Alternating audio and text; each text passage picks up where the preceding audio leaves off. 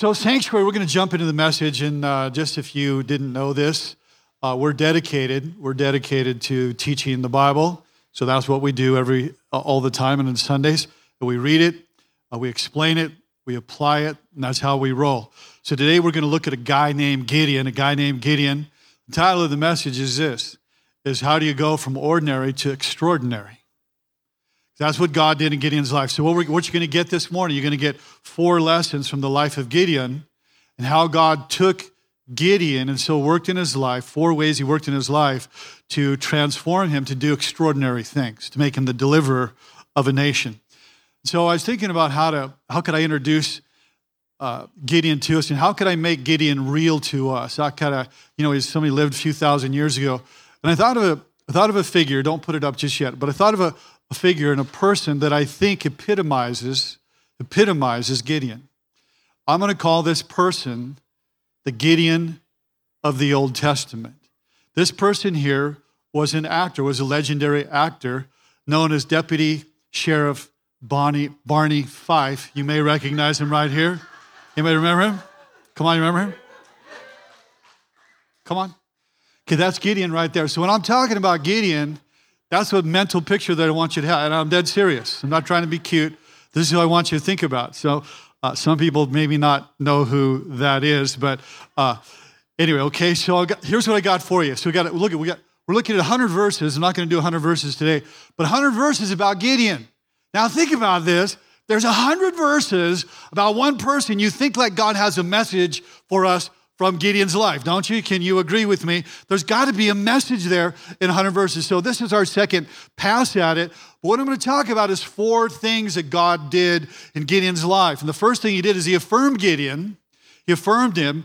And then he spoke over him a new identity. And then what he did is he challenged him to confrontation. And then lastly, he transformed his life here. And so this is one man's story, 100 verses. It's awesome. If you can stand to your feet, we're going to read the scriptures, beginning with Judges chapter 6, beginning in verse 12. I'll read the even verses. If you're able to stand. If you're not, stay seated. But I'll read the even verses if you could read the odd verses, and I'd love to hear you in the tent too. So here it is, the word of the Lord. The angel of the Lord appeared to him, that is Gideon, and said, "Mighty warrior, the Lord is with you. Didn't they say the Lord brought us up out of Egypt? But now the Lord has abandoned us and handed us over to the Midianites." Then the Lord turned to him and said, "Go with the strength you have, and I will rescue you from the Midianites. I am sending you." The Lord said to him, "I will be with you, and you'll destroy the Midianites as if you were fighting against one man." You may be seated. Thank you. Would you pray with me? Father, thank you that again we can turn to your word and we can hear your voice. Thank you that you are a great high priest who ever lives, pleads for us. Thank you that your mercy revealed yourself to us. Thank you that as we open our Bibles, the Holy Spirit can come and take the truth of the scriptures and bring it home to our hearts. We pray that you would do that right now, that you would speak through the scriptures and that you'd prepare us to live the lives that you would have us to live. Father, I pray for everyone in here and those watching online as we dedicate this time to you, that you are the God that makes all things new. Let us draw near to you and stir our hearts to live for you, as Taps talked about, in Jesus' name. And everyone agreed, saying. And so how God takes an individual and shapes them and prepares them. Ordinary people, we're very ordinary. The people in here are very ordinary that we're talking about.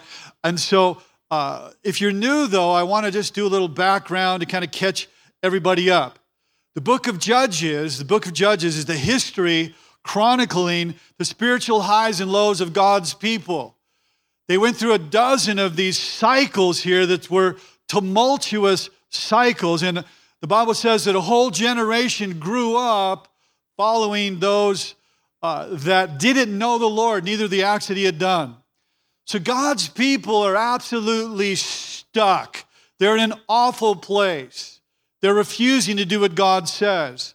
They're following idols. They're in a spiritual downturn here, a downward trajectory. And so God would raise up a leader, a deliverer, sort of a captain of Israel to rescue them and bring them back to God. So that was happening over and over. This is like the fourth cycle of this happening. So let's begin in Judges chapter 6, verse 1. I'm going to review and then we'll get into the message. The Israelites did evil in the Lord's sight. So here's God's response. God just isn't neutral about that. So the Lord handed them over to the Midianites for 7 years. Now think about that. 7 years, they're in an awful place. I'm going to talk about that. But for 7 years, that's going back to 2016. Like, what were you doing in 2016? Well, it's been since then that they've been in this place. It says that the Israelites did evil in the Lord's sight. So they are in deep trouble.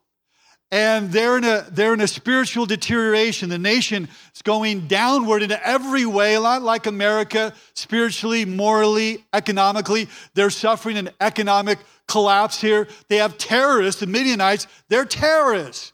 And they're attacking them every year. They're ravaging all of the food. They're leaving them in a state of starvation. So there's these marauding forces, the Midianites there, that are causing them then to live in the caves. So they're driven into the caves and the hills there. So watch. So in response to the evil, the Lord handed them over, God's people, to the Midianites for the 7 years. For what? For harsh treatment, to live in an impoverished way. And so they're hating their life. And that it's a nightmare. The Midianites are crazy, so it's a disaster zone here, and they're just hating life. They're in starvation conditions such that there's such a collapse. We're not talking about you can't get eggs, like in America, and everybody's stressed out. I'm talking about no food, okay? And so 7 years, living in caves, hiding in hills, you got the idea. Verse 2, the Midianites were so cruel and powerful, okay, so cruel and powerful, that the Israelites now are forced and driven into hiding. Okay, they're hiding themselves in the mountains, in the caves, strongholds, that's where they were. So it's so oppressive is what you got to see, how the people are living. Verse 3, whenever the Israelites planted their crops, the marauders from Midian, Amalek, the Amalekites, the people of these would attack and invade. And here's what they would do, watch. They would destroy the crops, camping in the land and destroying the crops as far away as Gaza, and they left the Israelites with nothing to eat. So they've got nothing to eat. No hope and no options is what's going on here. No hope, no options. So I knew a guy that worked for the police department in San Bernardino, and he asked me if I wanted to go on one of those ride-alongs. I thought, yeah, I like to do that. Well, we went on the ride-along, and the police department there was amazing and awesome, and we loved them. So I was so appreciative of that. We went on the ride-along. He said, hey, you can come out and you can shadow me. So I started shadowing, and I had like the badge and everything. I kind of felt official, and I'd go out and with the guys, and I'm behind them, and I was totally into it. And so what was happening was like 51-50, guys are going crazy, ripping off their clothes and everything. And it was like the wild, wild west. I couldn't believe it. It gave me such high respect for our police. But then we were doing drug busts, and I was right there. I had the flashlight, shining a flashlight with them, and my badge and everything. And then we go after somebody had stolen cars and of domestic violence. And I mean, it was just unbelievable experience for me. It gave me a window into our neighbors and San Bernardino friends, and I wouldn't want to go out there at night. And again, we love our police. They're amazing. But he asked me when we were done about midnight, he said, hey, what'd you think, Rod? And I paused for a moment. I thought, what do I think? And I said, here's what I think. I said, they have no hope. They have no hope and nowhere to go. It's hopeless situation here. And that's what we're seeing here. There was no hope whatsoever for the people there. And so the Midianites are crazy thugs, 135,000 of them, and just ravaging the land there. And they had these camels that were like these massive implements of warfare. And they were like vomit on the people there. They tried to stop them. And so here's the Midianites like, yeah, free food, baby. It's all about us. And the land, look it, the land was stripped bare. And so the enemy is unchallenged here. Economy is getting hijacked. The nation is crushed, and it's total devastation here. no hope. Verse 6, they're reduced to starvation. So what do they do in light of all that? They cry out to the Lord.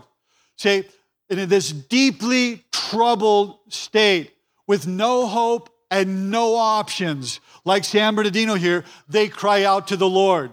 And here's the reality here. They hate life. They resent life.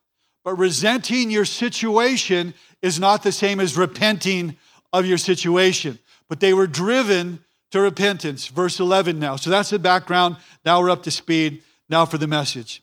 Gideon, son of Joash, was threshing wheat at the bottom of the winepress to hide the grain from the Midianites. So here's what's happening, is we are introduced again to Gideon, who is what? The Don Knotts of the Old Testament, the Don Knotts of the Old Testament. So Gideon then, watch, he's alone, he's intimidated like Don Knotts, he's full of fear like Don Knotts, he's overwhelmed like Don Knotts, he's trapped, he's embarrassed, he's defeated, he's discouraged, he's despondent, he's driven into a hole, he's buried in obscurity, he's in survival mode, and that's who Gideon is. And you wonder now, you think about that, you wonder, how is God going to use this individual to deliver a nation? How would God use Don Knotts to deliver a nation? And if you were God, if I was God, I would be thinking to myself, who in their right mind would use this chap? Not me. Gideon didn't have it together when God comes to him. But watch. God met Gideon at the winepress of no hope and no options. No hope and no options. He met Gideon at the low point. God enters Gideon's story when he's at his worst. The winepress is life at its worst. The hero of our story is hiding in a hole, trying to survive here. And I just want to see that when God enters your story, maybe it'll be you're in a great place, but also God enters your story at the winepress when life is beyond challenging. By that I mean, like Gideon, where you can hit a low point, you can hit rock bottom. But watch what happens. It says, the angel of the Lord appears to him. That is, Yahweh appeared to him. That is, this is a theophany or a Christophany, the Old Testament, which is an Old Testament, a pre-incarnate appearance of Jesus in the Old Testament. So this is literally face-to-face now with God. This is a big deal here. Jesus is showing up before Christmas, a pre-incarnate appearance of Christ. And Gideon needed this. Gideon needed to hear a word from God. So what does God do? God shows up. All that to say this is God always meets you at the winepress, wherever that you are. See, whether it's the winepress or a mundane job, whether you are struggling relationally in your marriage, surviving school as a student, God meets you at the winepress of where you are. So now God begins to work in his life. I want us to see this. The first thing that God does in his journey is God affirms him. God affirms him, number one. Look at verse 12. The angel of the Lord appeared to him and said, mighty warrior, the Lord is with you. Now, how I see this coming down is like Gideon was like, you talking about me? I mean, who, me? Like the mighty warrior deal, like mighty warrior language, that doesn't apply to me. That's not my reality. God, I think you've shown up at the wrong wine press. I think you got the wrong guy. I think you need to know, I'm the least, I'm at the bottom of the totem pole. And again, I would be thinking, how can I use this chap? God says, though, hey, Gideon, you're my man. And Gideon, watch. I want us to see this. Gideon was not the most obvious choice, but Gideon was God's choice. And you may look at yourself and think, hey, I'm not God's choice. I'm the least, I'm the whatever, but you don't know that you're not just God's choice here. And so Gideon says, I'm a mess. I am a stinking mess. I am stinking up the wine press. God steps in when Gideon arguably was a joke here. Says, no, but Gideon, you're my guy. I pick you, and I've got good plans for you. And so, but So he overcame. Gideon's going to overcome some things that are very difficult. And I just want to say to you in your journey, perhaps God has some very difficult things for you to overcome. But Gideon is affirmed with these comforting words, the Lord is with you. Now, how many people know that's not his reality? He's stuck in the wine press, and the last thing on his mind is that the Lord is with me. And yet God says, hey, I'm with you. I'm in the cockpit with you, and I'm going to change who you are. I'm going to change your name. I'm going to even epic name, mighty warrior. I'm going to change your future. And the Lord says something that is truly amazing here, calling him a mighty warrior, which in the original Hebrew language means a man who is charging right into the face of the enemy. Now think about that. He's in a wine press running from the enemy. God says, I'm going to make you one who is going to run to the enemy, a mighty warrior here. So, but again, it's not his reality. It's like, hey, that's not my appraisal of myself. A wimp, but not a mighty warrior. So when God begins to transform Gideon, and when he begins to transform you, he affirms you. He affirms who you are. I'm going to talk more about that in just a moment. But the second thing that he does here is he has to do a new identity job on Gideon, because Gideon doesn't see that he's the man for the job. How can he be the deliverer of a nation when he's hiding in a hole and full of fear? So God, what I want us to see this, God sees in Gideon something that God doesn't see in himself. Do you realize that as an absolute true reality of you this morning? That God sees in you, I'm telling you, what you don't see in yourself. Do you believe that? Do you believe that? God sees in you what you do not see in yourself. Gideon's like this. Hey, I'm not feeling it. I don't see it. But see, God calls us what he wants to make us. So Romans chapter 4, verse 17 says this, tells us that God, you can look up at the screen here, God calls those things which do not exist as though they did. Now notice, it doesn't say you. It doesn't say you call those things. This isn't some kind of, hyped theology, but no, God calls those things which do not exist as though they did. God called Gideon a mighty warrior, though it didn't really exist then, but God is calling it out here. So God calls things which don't exist as though they did. We don't. So it's not some prosperity gospel nonsense. This is God speaking here. God called Gideon what he would make Gideon. That's what God wants to do with you. But listen to me. God doesn't speak to Gideon based on who Gideon is there at the wine press. God is speaking to him about who he's going to make him into. So, very important point. What we are called matters. What we are called matters. And God never starts with what you are, but God will call you what you are, and that matters. So what he calls you, what he intends to make you. Imagine Gideon, who is the least likely candidate to be the liberator of Israel, and yet God's calling him what he's not. God chooses the most unexpected candidate to be his deliverer. And so, but who better than your Creator can call out what you're supposed to be? Think about it. Who else but God could do that? Who knows you? Who created you? So God saw Gideon as something that no one else saw him as. God saw Gideon as a coward. Gideon saw Gideon as a coward. Everybody else saw Gideon as a coward. But God saw Gideon as courageous. And Gideon's story tells us that God sees more in you than you see in yourself. So I want to ask you this. Here's the question. All of that to say this. What does God see in you that no one else sees? What does God see in you that no one else sees?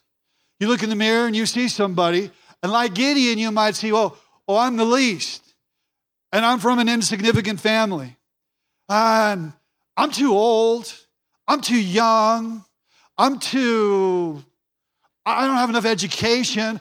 What is it that you see there about yourself? So how often we can't see beyond our failures and our insecurities and our inadequacies. How often we rule ourselves out, we hang on to our failures, they kind of become fossilized within our thinking, and we think, I'm not good enough. I'm not the right person for the job, like Gideon. And God, though, he sees beyond your faults, sees beyond your failures, sees beyond your circumstances, sees beyond your limitations. And so God sees beyond the wine press. And so is anybody glad that God doesn't see you the way you see yourself? Anybody glad about that? In the tent, anybody glad? Anybody glad God doesn't see you the way you see yourselves? See, understand this. When you understand what God sees in you, it will change your life. It will change your life. When you begin to understand what God sees in you, and you adopt that and begin to live that out, it will change your life. See, Gideon, we're talking about, Gideon here, and God doesn't see a Barney Fife. God sees a ferocious, fearless leader, not Barney Fife. So what God does then is God speaks over, declares over him a new identity. If any person be in Christ, you have a new identity. I would remind us of, there's so much of the talk about identity, so much of it to me, honestly, this is nonsense, but this is your real identity. This is your true identity. So God resets identity. You have a God-word identity here. God reframes your identity. Not as you see yourself here, but the truth of God's word begins to shape your identity here. So see, here's the truth. There's a lot of thought patterns that have been embedded inside of you that don't line up with your God-word identity, but yet you hang on to them just like Gideon. But I can't do it. I'm the least. I'm from an insignificant family. And that's how we are. And most of our identity, here's the reality, most of your identity has been shaped by your experiences in life, what you think about you, or what people say about you. And then that begins kind of formed within you. See, God wants to reestablish anyone's in Christ their new identity. So, but think about it. With Gideon, this was not his reality. Not a mighty warrior, I'm sorry. The new identity you have, you're the child of God. I am who you say I am. See, it's so important to sing songs like that because it drives biblical truth deeper into your heart. That's what you're doing. You're not just singing a song. You're driving scripture deeper into your heart when you sang that. Just a little aside there. And so, but the new reality is Christ. You're adopted as God's child. The riches of his grace abound to you. His mercies are new every morning. The Lord is my helper. I am no longer one who is subject to the condemnation of God. I'm a citizen of heaven. I'm sealed by the Holy Spirit. I'm redeemed. I'm forgiving. I am who you say I am. And so Gideon responds, though. How does he respond when God says, that's who you are? Classic. Watch verse 13. Sir, Gideon replied, full of questions and doubts and all. If the Lord's with us, why has all this happened to us? And where are all the miracles our ancestors told us about? Well, you just forgot. And Gideon is honest about his doubts. And they say, didn't they say the Lord brought us up out of Egypt? But the Lord has abandoned us and handed us over to the Midianites. Yeah, and we told you that the Lord would abandon you if you abandoned the Lord, but you forgot that. Verse 14. Then the Lord turned to him and said, go with the strength you have and rescue Israel from the Midianites. I'm sending you. And you think like, yeah, I'm ready to go. No, it says, but Lord, Gideon replied, how can I rescue Israel? And so Gideon has some objections here, has some self-doubts just like us, feels insecure, feels unqualified there. So he's weak, he's scared, and he's whining. He's whining, friends. How can I do it, And he's just whining. And so now listen to Gideon's description of himself. Now, here's all the identity stuff that I'm talking about, and I want you to see this, how it's true with Gideon. Watch. My clan's the weakest in the whole tribe of Manasseh. Do you think that had shaped him? Do you think that got inside him? Yeah, that was inside him. Do you think he's living out of that reality? Yes, he is. And I'm the least. Think he's living out of that reality? Yeah, that's shaped who he is. That's his identity, friends. I'm the least in my entire family. What I'm telling you is like, that's your life. Reading about us. when I finished studying this, I'm like, okay, I'm all done. Glad I'm all done. And then I said this, man, there's some Gideon inside Rod Collins. That's my reality. Yeah, there's some Gideon inside of me. So let's talk about that. Gideon was the most insignificant member of a family. And he was saying this, God, you should pass over me. He's full of insignificance, full of inadequacy. We do the same thing. We can have opinions of ourselves that aren't God-breathed opinions, that aren't what God wants to how God wants to shape you. And Gideon has emotional baggage like we do. And Gideon's saying, I'm the least of the least. And what would you say? I am how would you fill that in? And he's battling his insecurities here. He's feeling unworthy, unqualified, not enough. Is stamped on his soul. You are not enough. And I would say that that's true here this morning. That he's not from a good enough family. And how many people feel that way? Like, I'm just not from a good enough family. And how we think those thoughts that I am the least. And Gideon has assimilated into his reality this to a degree that he's disqualifying himself from God's service. Do you see that? God says, I'm with you. You've got it. I'm behind you. I can't do it. I'm too insignificant. I'm too little. I'm unqualified here. And so what we call ourselves matters. What others call ourselves matters. Because watch, like Gideon, we assimilate, we internalize names about ourselves. And they become labels. Like when you're a kid, you're weird, or you're stupid, or you got buck teeth, you this or that. And then you hear people in their adults and say, my buck teeth, or whatever, they talk about that. They become long life stigmas, lifelong stigmas. And maybe even nicknames or things that are told to us. It's kind of in the shadows of our thinking here. Like you're unchosen. You're the kid, you're a sports person, like they pick everybody and like you're standing there and you live with that like, nobody chooses me, okay? I'll be on your kickball team and put me in right field or whatever. And so parents got to be mindful of this. When you vent your displeasure about your kids, what we call others matters here. And the message to Gideon was, you're not good enough. You're not accepted.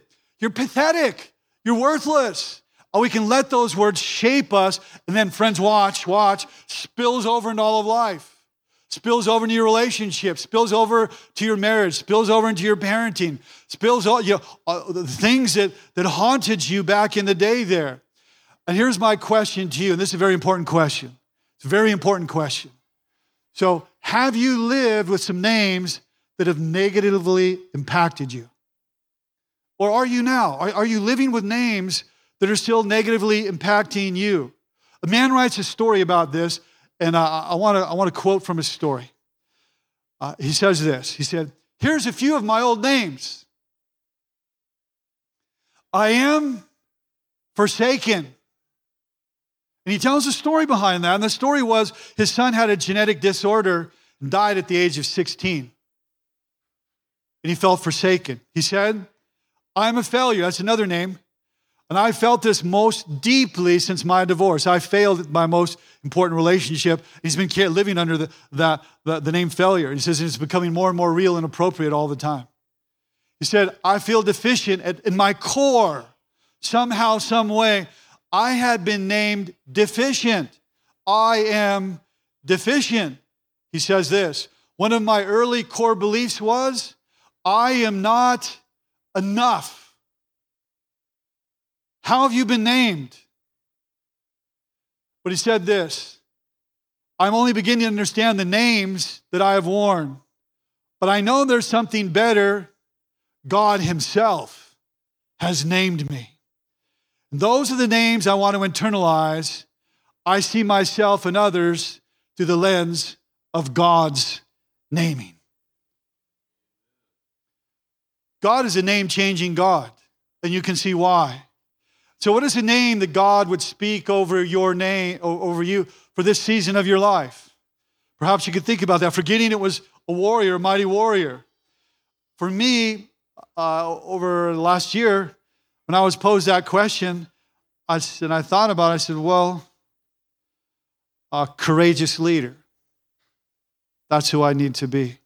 But what about you? What is the name that God would give you for this season of your life? See what God did in Gideon's life? What he wants to do in your life is God is conquering the negativity. God is conquering his insecurity. He's being shaped as a mighty warrior here. And the process, friends, it is a process. It doesn't happen like that. Your identity doesn't turn around immediately, but you have to speak the truth of what God says about you. The process is not immediate, but over time you become who he says that you are. Verse 16. The Lord said to him, I'll be with you, and you'll destroy the Midianites as if you're fighting against one man. And so often I want us to see here that Gideon's favorite word was if. He would say, if you're with me. What if you're not with me? God says, I'm a warrior. And he's like saying, Gideon, would you just get on with the program? What I want us to see is this, is that God is a compassionate and patient God in dealing with him. When Gideon's like, well, Lord, I don't know if I can believe you. I don't think I can believe you till I get a sign. And can I have another sign? And can I have another sign? Can you set that thing on fire? And can we do a fleece? And, well, Lord, can we do another fleece? I want to kind of flip it around.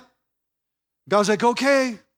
So he affirms him. He gives him a new identity. And Gideon, well, guess what his first assignment is? First assignment is like, yeah, I'm the deliverer. I'm the mighty warrior. No, go home. Gideon, you go home. So he goes home, and number 3 is a challenge of confrontation because there's compromise in his home.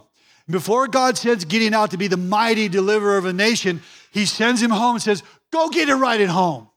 There's altars and there's idols in your home. You build one to me and you destroy the one that your father built. So then he does in verse 24, Gideon built an altar to the Lord. And then the same night, he says, okay, good. Gideon, God says to Gideon, hey, good job, bro. You built it. But now the Lord came and says, hey, I got a big challenge for you. Nice work on building the altar, Gideon. That's what I wanted you to do. But now here's what I want you to do. I want you to tear down another altar. Good job building. Now I want you to do a little demolition. Your dad's got an altar, and I want you to go and I want you to destroy the altar that your dad built there. Your father's altar. Your father's altar. So because the invasive practices of the culture had seeped into Gideon's home, in his own house there, where his father had the Ashereth pole and the Baal god there, said, look, he said, I'm going to be with you, mighty warrior. Mighty warrior, you go home first. And so the Bible is saying that you can't serve two gods. You can't be the mighty warrior out there and have things a mess at home here. You can't worship on Friday night and then take your pick at whatever gods you want to worship on the other nights.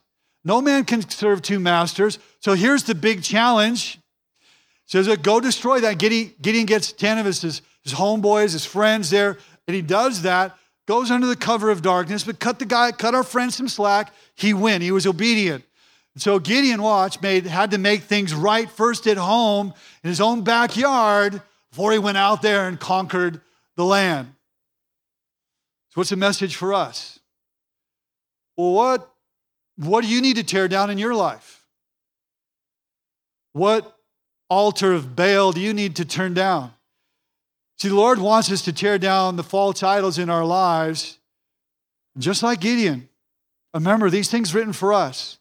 Gideon could not be an effective deliverer of God's people while the altar of Baal and Asheroth was in his home there. So the first thing God says is, hey, you go take a stand. God wants every Christ follower to begin to serve him, but we begin with the family. What do you need to tear down in your life? So finally, my last point, after God affirms him, after God gives him a new identity, after God challenges to confront the compromise in his own life, number 4, God transforms him by the Spirit. Judges 6:34. If everybody could look at me here. Then the Spirit of the Lord came upon Gideon. What an awesome God that God is. Think about this. What an awesome God is. When God's put up with all of the ifs and whats and why and can you do this and can you do that, And here, the Spirit of the Lord comes upon Gideon. What an amazing God that he is here. And so what this literally means here is the Spirit of the Lord clothed himself with Gideon. Gideon now is clothed by God's Spirit. Watch. There's an external shell called Gideon, through which the Spirit of God was working to deliver a nation back to God. And Gideon became then the outer garment through which God moved among men. So in preparation for the battle then, the Holy Spirit then surrounded Gideon. So Gideon was like almost invisible here, and Gideon became controlled by the Spirit of God. And Gideon became emboldened by the Spirit of God and courageous by the Spirit of God to do the God-given task. And I would submit to you that God can do the same thing in you today. God is able to come upon you. The Bible says, that you have the Holy Spirit. Acts chapter 1, verse 8. So he became a leader and a savior of the people by the transforming power of God. How did God take him from ordinary to extraordinary? It was an inside job. That's how it works with us. It has nothing to do with us. Absolutely zero to do with us. The moment that you begin that is the moment that you're down on a downward path. It was all of God. And so, so this is also our story here. Our story. The greatest, watch, I close with this. The greatest detriment to your progress, the greatest detriment to the progress of Sanctuary Church is to begin to think, I can do it on my own. You know who the people that pray the least are self-sufficient people. And you know why? Because they think they can do it on their own. Why should I pray? They're the ones that least apt to go to God. And so the greatest detriment to your progress, the progress of this church, is thinking that you can do it on your own. It is the Spirit of God that clothed Gideon. And this is the word of the Lord. Okay, if you would pray with me. Father, thank you, Lord. Thank you that you changed Gideon's name,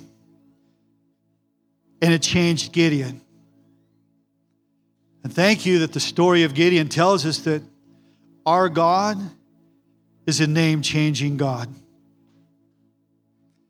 And may we ask, what may be the name that God has for me? What may be the new name? Perhaps friend of God, one who seeks his face, overcoming one, courageous mom, fearless father, loving husband, woman after God's own heart, man of God, equipped leader, servant of the Most High God. God affirms you. He reshapes, resets your identity, causes you to have the courage to confront sin, to hate sin, and then clothes you, transforms you by His Holy Spirit. We thank you, Lord, that there is no one like you.